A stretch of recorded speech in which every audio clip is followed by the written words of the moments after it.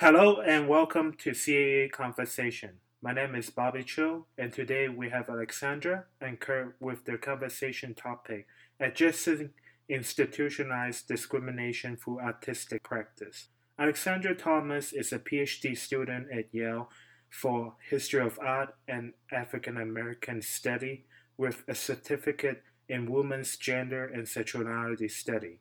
Her current research interests include global modern and contemporary art, Black Atlantic visual culture, African art, queer theory, performance study, and Black feminist thought.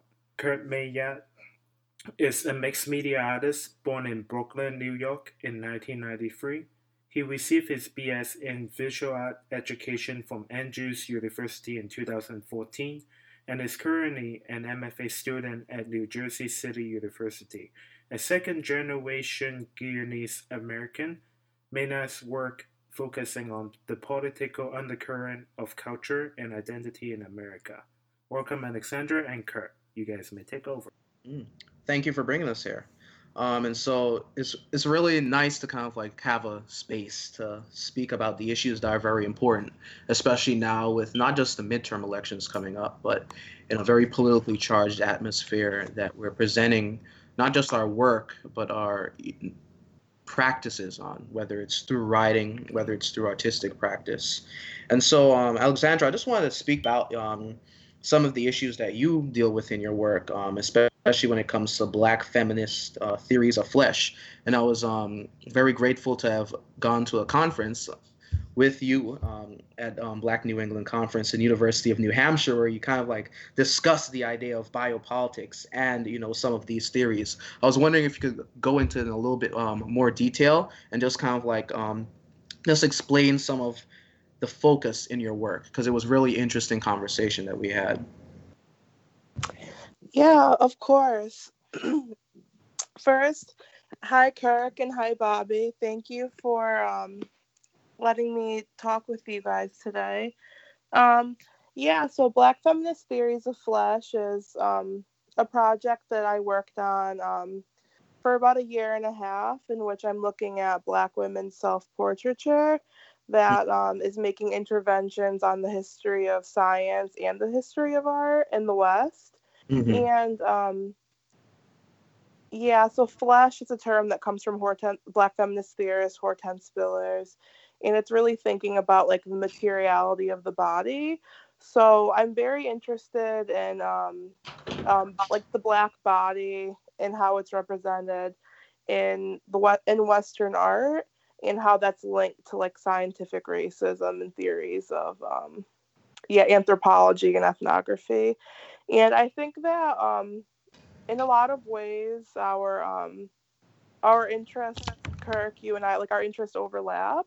Mm-hmm. I really liked your presentation, and I think that I'm always thinking about how like contemporary art can respond to community and not be something that just exists in the white cube of the gallery, you know? Yes, I agree.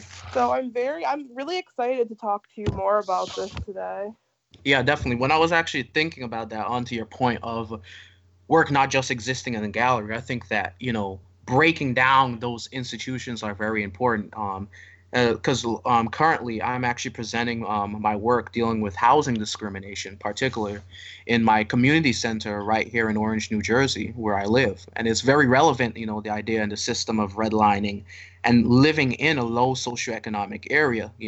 A lot of people who are part of that aren't necessarily people who are plugged into the art community. And so I found that I had to bring it to the people instead of kind of like, putting it in some institution. I've always felt that art should be more presented, in that public sphere and not just kind of like in the confines, whether it's in the confines of a gallery or even in the confines of a museum. And so it was very kind of like a crucial evolution of my practice to make it more widespread to everyone. Yeah, I think that's really amazing. I think even I consider myself to be somebody who kind of does Black feminist critical museum studies. Mm-hmm. So while I'm somebody who works in museums, like you, I'm very just very critical Mm-hmm. of museums and just how much they cost and how most of these and now that museums are collecting a lot of Black art, you have these like giant like New York City museums with like tons of wonderful Black art Yeah. that the people in the community can't afford to Mm-hmm. get into and visit. Mm-hmm. And even if they could afford it, it's like often not even a welcoming space for people. So I think what you're doing is great to kind of bring the art to the community. And I think there's also like a strong history of mostly white artists opening studios in gentrified neighborhoods for cheap Mm-hmm. rent, and how there's these ways that like art is brought to communities of color in a way that just adds to gentrification and just further Yeah. it's further inaccessible in another way. So for you to be actually part of this community and bringing art to it Mm-hmm. is really great, because there's definitely like problematic ways that could occur. Mm-hmm. And I was actually just thinking about like the idea of art and what is valuable because I was recently reading an article and in Chicago, I believe it was the Chicago Public Library sold off one of Kerry James Marshall's work. Kerry James Marshall, one of his works, was sold off, and it was really interesting to kind of listen to it because what a lot of people are saying, and I'm always like on Twitter, kind of like reading what activists are saying is, and what they were saying is that he is part of that community. Like, why don't you sell off an art from someone, maybe an Andy Warhol, who is not part of that community, Mm-hmm. sell off a different type of work, but you're choosing the work of Kerry James Marshall to sell off. And all that is for you, all that work amounts for you is like money. When Kerry James Marshall himself wanted it to be something that he gave back to the community, to be in the community. And so that devaluation of Black art, and Kerry James Marshall said that he didn't want his work to be sold off. But of course, once it was out of his hands, he had no control over that. And so that devaluing of Black art is also something that's very big in the public sphere and what we do with that art, whether we choose to keep it for posterity or whether it's just a bargaining chip. In a lot of places, that's what it becomes. And it's kind of like, it's crucial to have, artists and, of course, art historians such as yourself, speaking about these issues. Yeah, completely. And I think that one of the things that's really tough and is just like a product of the art market is we're kind of in a moment where a lot of people, a lot of white collectors are buying contemporary Black art and buying them for millions and millions of dollars. And it seems like there's this difficult moment for Black artists where either they've sold work in the past, like Kerry James Marshall did, and then years later, now it's worth millions and people are Yeah. trying to sell it to make a profit. Hmm. Or these artists are being like, for example, Julie Murray, too, who's an Ethiopian lesbian artist, Hmm. has had issues because she does commissions in banks. And for someone who's who's not from a wealthy background, it's Hmm. like you have to decide on like what commissions you want to do Yeah. based on, like you're trying to keep your morals, but then also recognizing that like Black artists like often are struggling financially and like need Yeah. the money, you Definitely. know? So I think it's really tough how the market itself doesn't make it easier for anybody. And it's like, yeah, it's really difficult because it's like it's really exciting because it seems like everybody is in this like moment now where like the museums are buying up tons of Black art. Hmm. But it's it's just it's really problematic. Hmm. And so, in terms of next steps for like, museums and galleries, where do you think they should go in terms of like advancing their practice outside of just, not just buying the work, because of course, the Black art is in, but not just that, but like also advocating for the work of Black Mm-hmm. artists. How do they do that with the community, or how have you seen it done that's been successful? Yeah, I think that I can't say I've seen it done yet. That's Hmm. something that I'm definitely still working on. But well, first off, I believe that like art historians and curators need to really stop the kind of like harmful idea that you can separate the few famous, successful Black contemporary artists from the Black people in their communities. Yeah. Because there are people in the arts world who could talk for hours and say just eloquent, wonderful things about Black art, but then not actually have any connection with the actual Black people who might live down the street from their museum, you Yeah. know? True. So I think that we definitely need to make museums accessible spaces for like Black communities to come into, in comfortable spaces where we value the knowledge that Black folks in the community are also bringing to the table about the art. I think it's really, as an art historian, I've definitely tried to also do the work of decentering myself and realizing that like I don't hold all the knowledge about Black art, and that like the everyday Black person who might not even have a relationship to art history has like meaningful insights about Black art that often people don't feel like they have like an authority on it, but like they totally do, especially if you see people who look like you in this art. Like they have a right to kind of take part in like an institutional discussion on what it means to them. And I think also just realizing that there's a lot of Black artists other than the kind of like few main Black contemporary artists who museums are collecting right now. I think there needs to be more focus on kind of like building community outside of the with like folks from like HBCUs Yeah. and folks who are currently in their MFA programs at all different kinds of schools, instead of these kind of like instead of curators kind of just watching and saying like, oh, MoMA did a show on this artist, I'm going to collect something from them, and really like doing the work of like branching out and meeting all the, I think art historians are really are harmful in this way too, because often we don't actually talk to living artists. Yeah. We Definitely. tend to not talk to a living artist unless we go to like one of their lectures or something. And even like MFA students and art history students often aren't even in the same spaces kind of building together.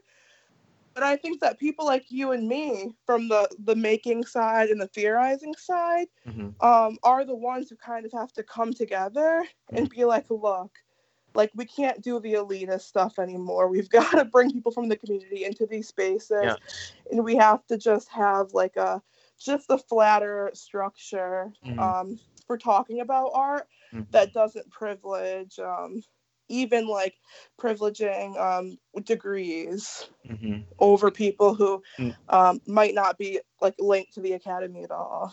Definitely. And actually, I was while you were speaking there, I was thinking, to myself about my own education in art and how, when I was first beginning with my art education, a lot of the artists that I read in the book were not just, artists who were, gone, but like it was very Eurocentric, white artists, that was always the focus, and by the time that I had to teach, because I've taught K to 12 before, I had to throw away half of the art history textbook, because most of the artists in there were not artists that were the same race of the students that I taught. They weren't relatable to the students that I taught.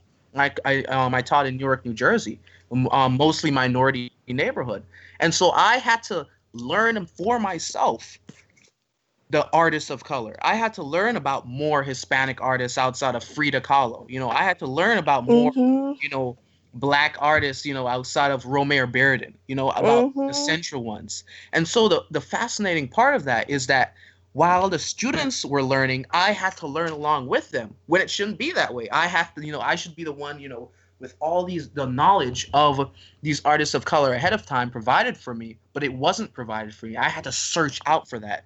And it just shows you kind of like the institutions, that hold up, what art is valuable, usually hold up the art from, the West when it comes to, the European countries such as Italy or France.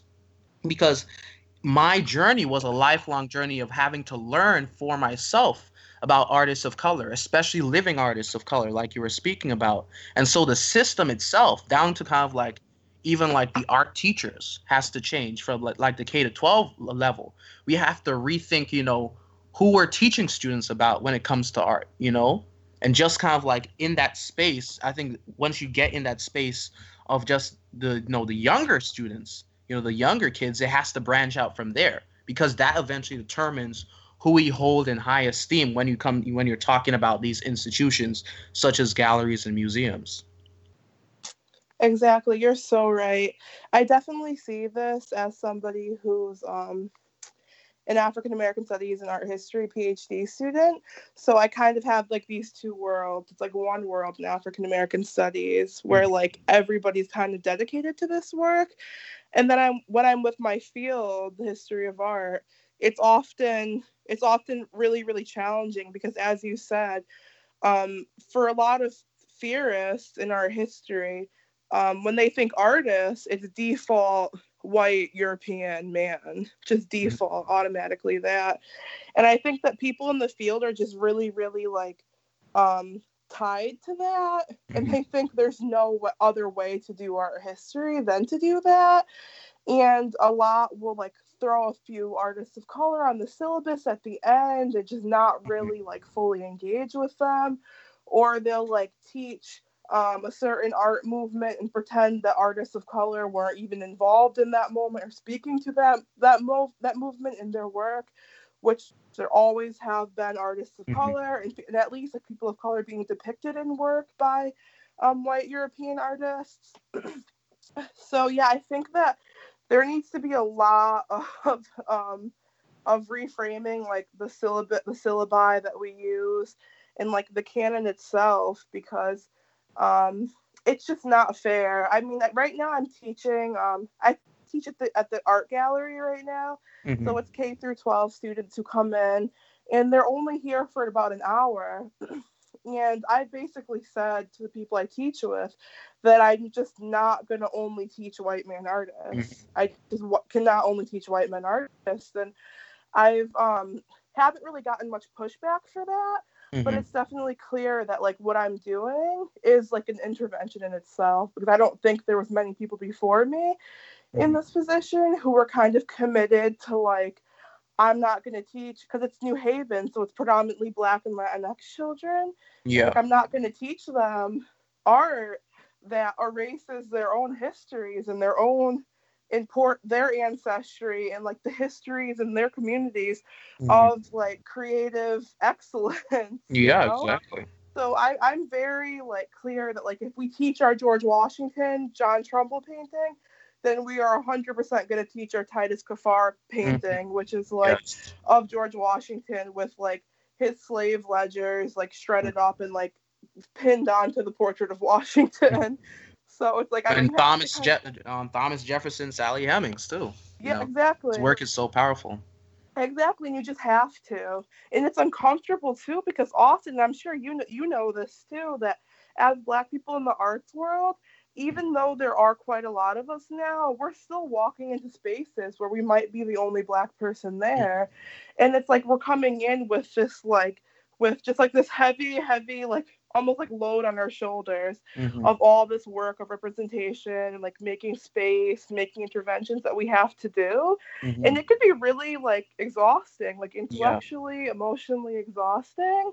And I think that it's like important for those of us doing this work to kind of like stick together and like build community, because it's kind of the only way to like keep doing the good work. And I think that community is so important, but like you were saying before, it has to kind of like start, with being into the community and also teaching the community about artists, who are not just white. And when you're speaking, about like teaching, as a teacher, I've always said that the best way to engage students is teach, work that they're going to be able to relate to. And so there was this artist, Tatiana Fazlazada, who created a lot of posters, and she's a muralist that said "Stop telling women to smile," and it dealt with the system of catcalling, in the street, and also kind of like the idea of space and how much space a woman should get, and whether men can intrude on that space, and what should the consequences be,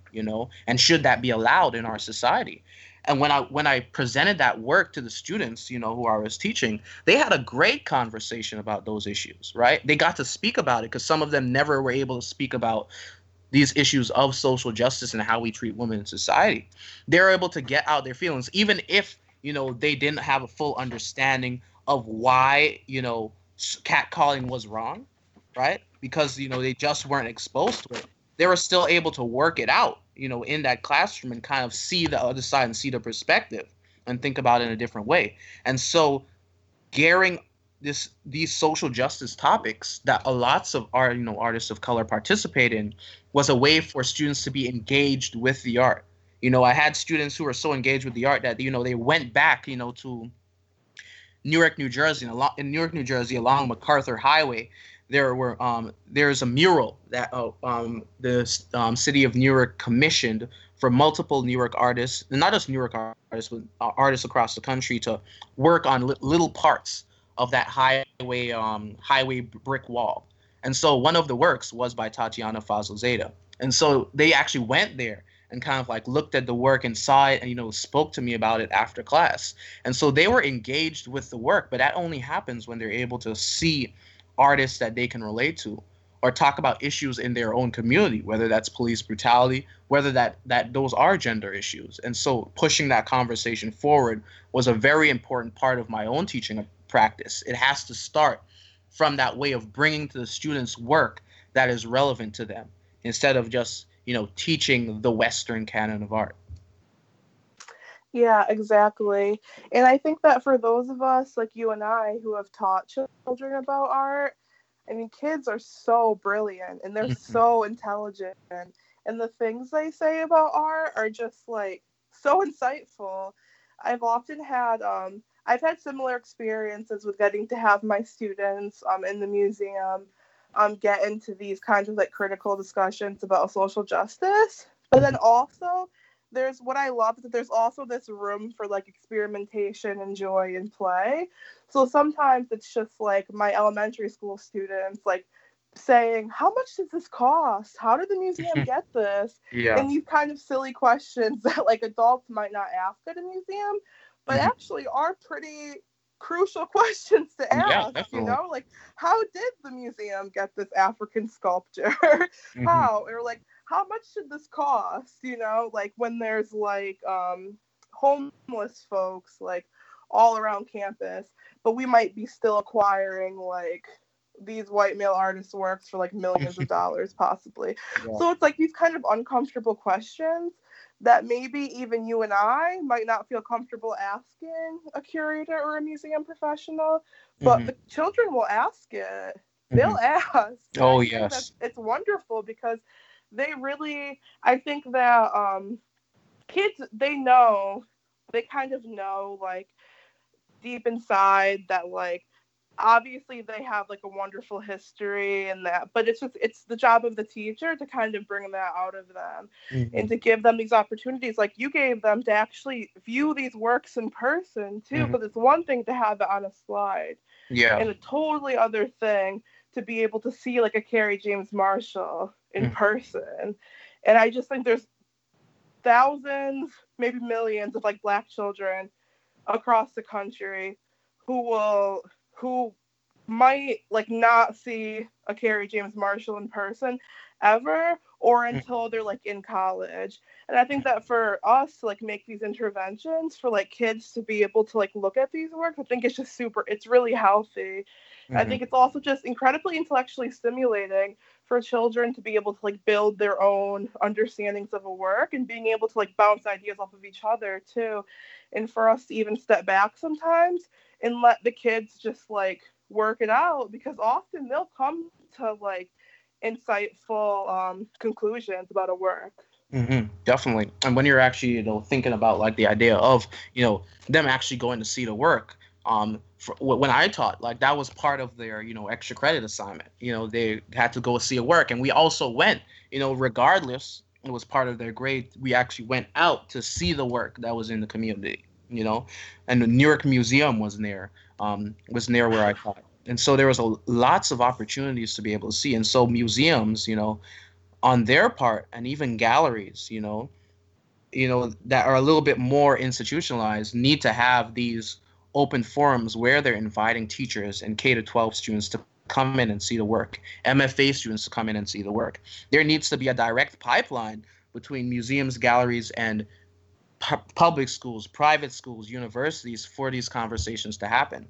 And I know that a lot of museums are now getting onto that and are understand that and then bringing people in, but that just needs to be like common, everywhere. And they need to be very aggressive with that because that's how it works, in order to appeal to the community that I'm pretty sure, museums would want because, more people will come when they're appealing to more people. They need to have and establish those relationships with the teachers, They need to establish those relationships with the teachers so that then they can establish the relationships with the younger kids, many of whom are artists of color who may have seen like a white artist their entire, lives. Or there's discussion around or centered around white artists, but never centered around artists of color. And so pushing that in that way and pushing that practice in that way, I think going forward is really crucial.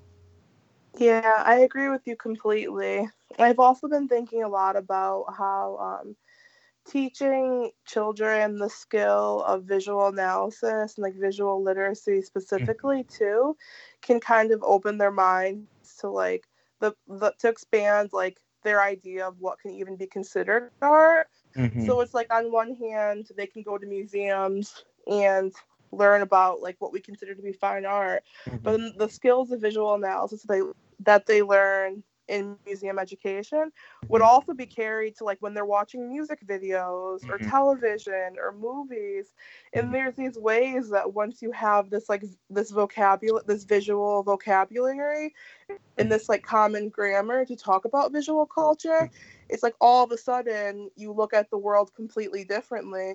And even like in your work, when you kind of look at the visual differences between poverty and wealth in your own community, I think it helps even for political reasons, because then it's like all of a sudden you're walking down the street and you see a $1 million luxury apartment building, and then you see 3 homeless people outside that building, and the optics of it are uncomfortable, and you think like, wow, like this image right here, this kind of like mise-en-scène or whatever you want to call it, says something. And I think that for kids to be able to learn how to just like look and just like make their own like just to trust their own vision and kind of have a vocabulary to kind of like unpack that is really important. So I think that what you and I are kind of like suggesting that the museum world and the arts world needs are like skills that also will work outside of the museum context or outside of like the fine arts context. Oh yeah, definitely. And so, speaking about this idea of visual analysis and kind of like fine art, well, I think this is a very crucial question that we should probably discuss because, as art has progressed over time, the need for being a technician in the arts has decreased, right? And so, there's because I remember going to, I forgot what museum it was, but they had, I'm trying to think. I'm not sure what museum it was. Was it the Art Institute of Chicago? No, I think it was the Whitney. I believe it was the Whitney Museum. And one of the security guards there was saying that, some people, when they come into the museum and maybe they look at the, abstract expressionist work, they're wondering, oh, a child can do this, why is this in a museum, or whether they're looking at, whatever it is, a Jackson Pollock, right? So there's a lot of confusion in like, our society, outside of kind of like the art world of people, who know the history behind this work of the evolution of art and, what makes something a work of art. And so how do you discuss that? And I think it's very important for us to kind of like talk about that issue. When you're teaching students or whether you're teaching, college students or whatever it is, or when you're speaking to someone who maybe isn't like, in the art world as much as we are, how do you discuss some of those works with them? Yeah, so I when I first started like working in gallery teaching and museum education, I was like absolutely terrified of these moments because it's like, what do you do if the kids or the adults who are looking like are just the art is not resonating with them? So I just have a few like strategies that I use. One is I think that a lot of people are just like kind of geared to just kind of like walk by like a bunch of different works in the museum and not actually take a lot of time to like really do a close look in. Mm-hmm. So I usually encourage the people I'm showing around a museum to just like spend a few minutes just like staring. And then usually people who like sit there and like look for longer tend to be like, well, this kind of looks like spilled milk, or this kind of looks like, Mm-hmm. or maybe the artist was dancing around. I mean, because you mentioned Pollock, like maybe the artist was basically dancing around a canvas while and flicking paint, and maybe that's kind of cool to do, or might feel kind of liberating. And I think that it's just like giving people like the confidence to have something to say about it. Because I think a lot of people, the reactions where people are just like, yeah, I don't really like this, a kid could do it, it's often because like there's this idea that like if you don't know the history of it, then Yeah. you shouldn't say anything. But I think the abstract works are a really, really good place for like folks who don't know art history to kind of like do a little bit of like imagining of like what this could be or like how it was made. And I Definitely. think that that's really exciting too, because it's getting you to like gesture too. I think a lot of people like read like realist paintings like very photographically, and they just want it to give them all the information at once. But with abstract works, you really have to sit with it and think like, are there any hidden images here? Is this just how many layers of paint? What is the texture? Like all these different questions that you kind of just have to sit with. And often, like, I also might not know, like, any, especially since I'm not an artist, I might not understand how it's made too. So it's a good entry point for my students and I to kind of like work together collaboratively to like figure out what's being what's being rendered here. I think it's definitely a challenge, but I'm always up for the challenge just because I think it's really important to like also recognize that like Black artists have always like been making abstract work outside of like the like iconic like lynching paintings or like kind of street photography in Harlem and these kind of like or even like beard and collages like we're used to seeing in these kind of like traditional African American civil rights era like realist like photographs and paintings. But Yeah. it's really exciting to see how like Black artists who have always been kind of making these like really just experimental and funky and totally confusing and like also Yes. wacky works and paintings, and getting to like figure that out, I think is also doing something important for like for Black art specifically, because often Black artists get like kind of like stuck in the specific narrative, and it's often hard for them to like get the same amount of publicity if they're not making these like realist works. And definitely, kind of like considering, the idea of, you have to make, a portrait, or, you have to make this look, representation will kind of get play. And that's why I think my work delved so deeply into institutionalized discrimination, because you were, speaking about kind of like looking at art, and, a lot of times, whether, it's a photorealistic work, we could kind of like get the idea from just looking at it. But I wanted my work to be able to talk about some of the things that we can't see. And I think that the beauty of art is that when you're able to push the limits and push the boundaries of what you're able to show, there's a lot of rich discussion that can be had. Because, yes, it might be an abstract expressionist painting, but at the same time, because you're not able to maybe see it right away, depending on how much training you've had as, in art history, you're able to have that rich discussion with that other person and you're able to see, some perspectives that you might not have understood before, and you're able to question it, and I think that specific type of art allows itself to be questioned and for that rich conversation and discussion. Definitely. And so when I was actually thinking about, this idea of institutionalized discrimination, one of the reasons that I was so obsessed almost with, this idea of institutions was just looking at my own neighborhood. I currently live in Orange, New Jersey, which is one of the lowest socioeconomic areas in New Jersey. And I was thinking, I've always been thinking about how I could push my art beyond the aesthetic.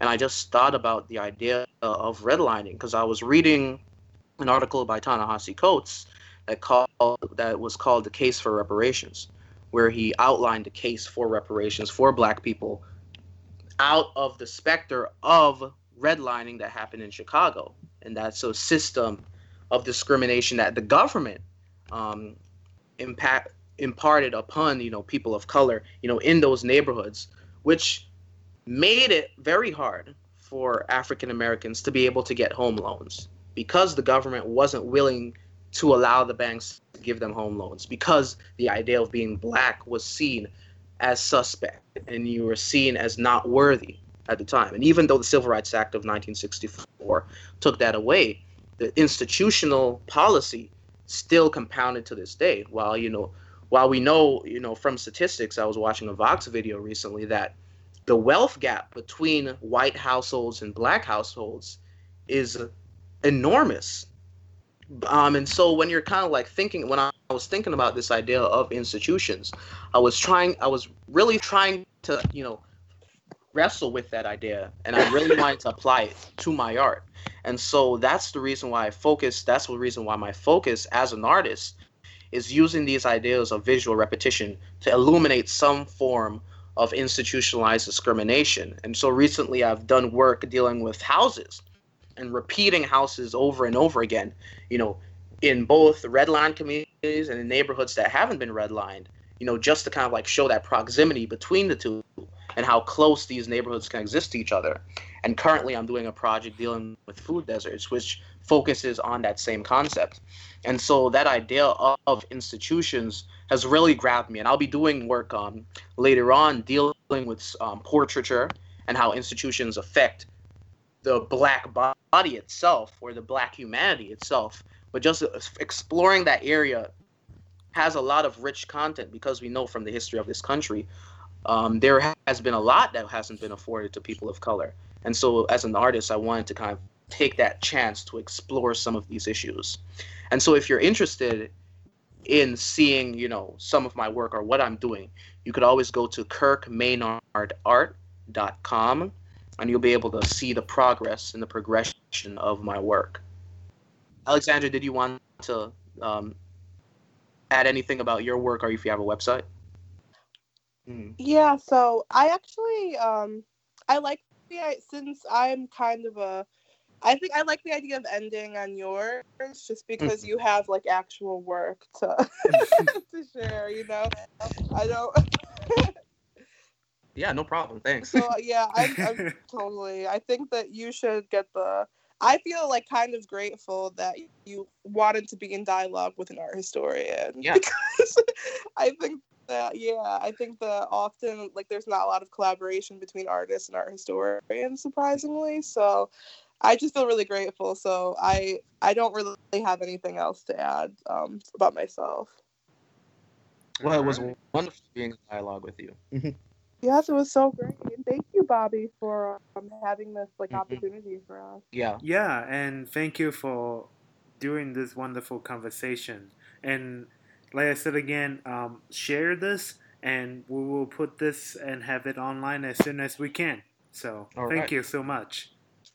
Thank you. Wonderful. Have a nice night. All right. See you guys later. Bye. Bye.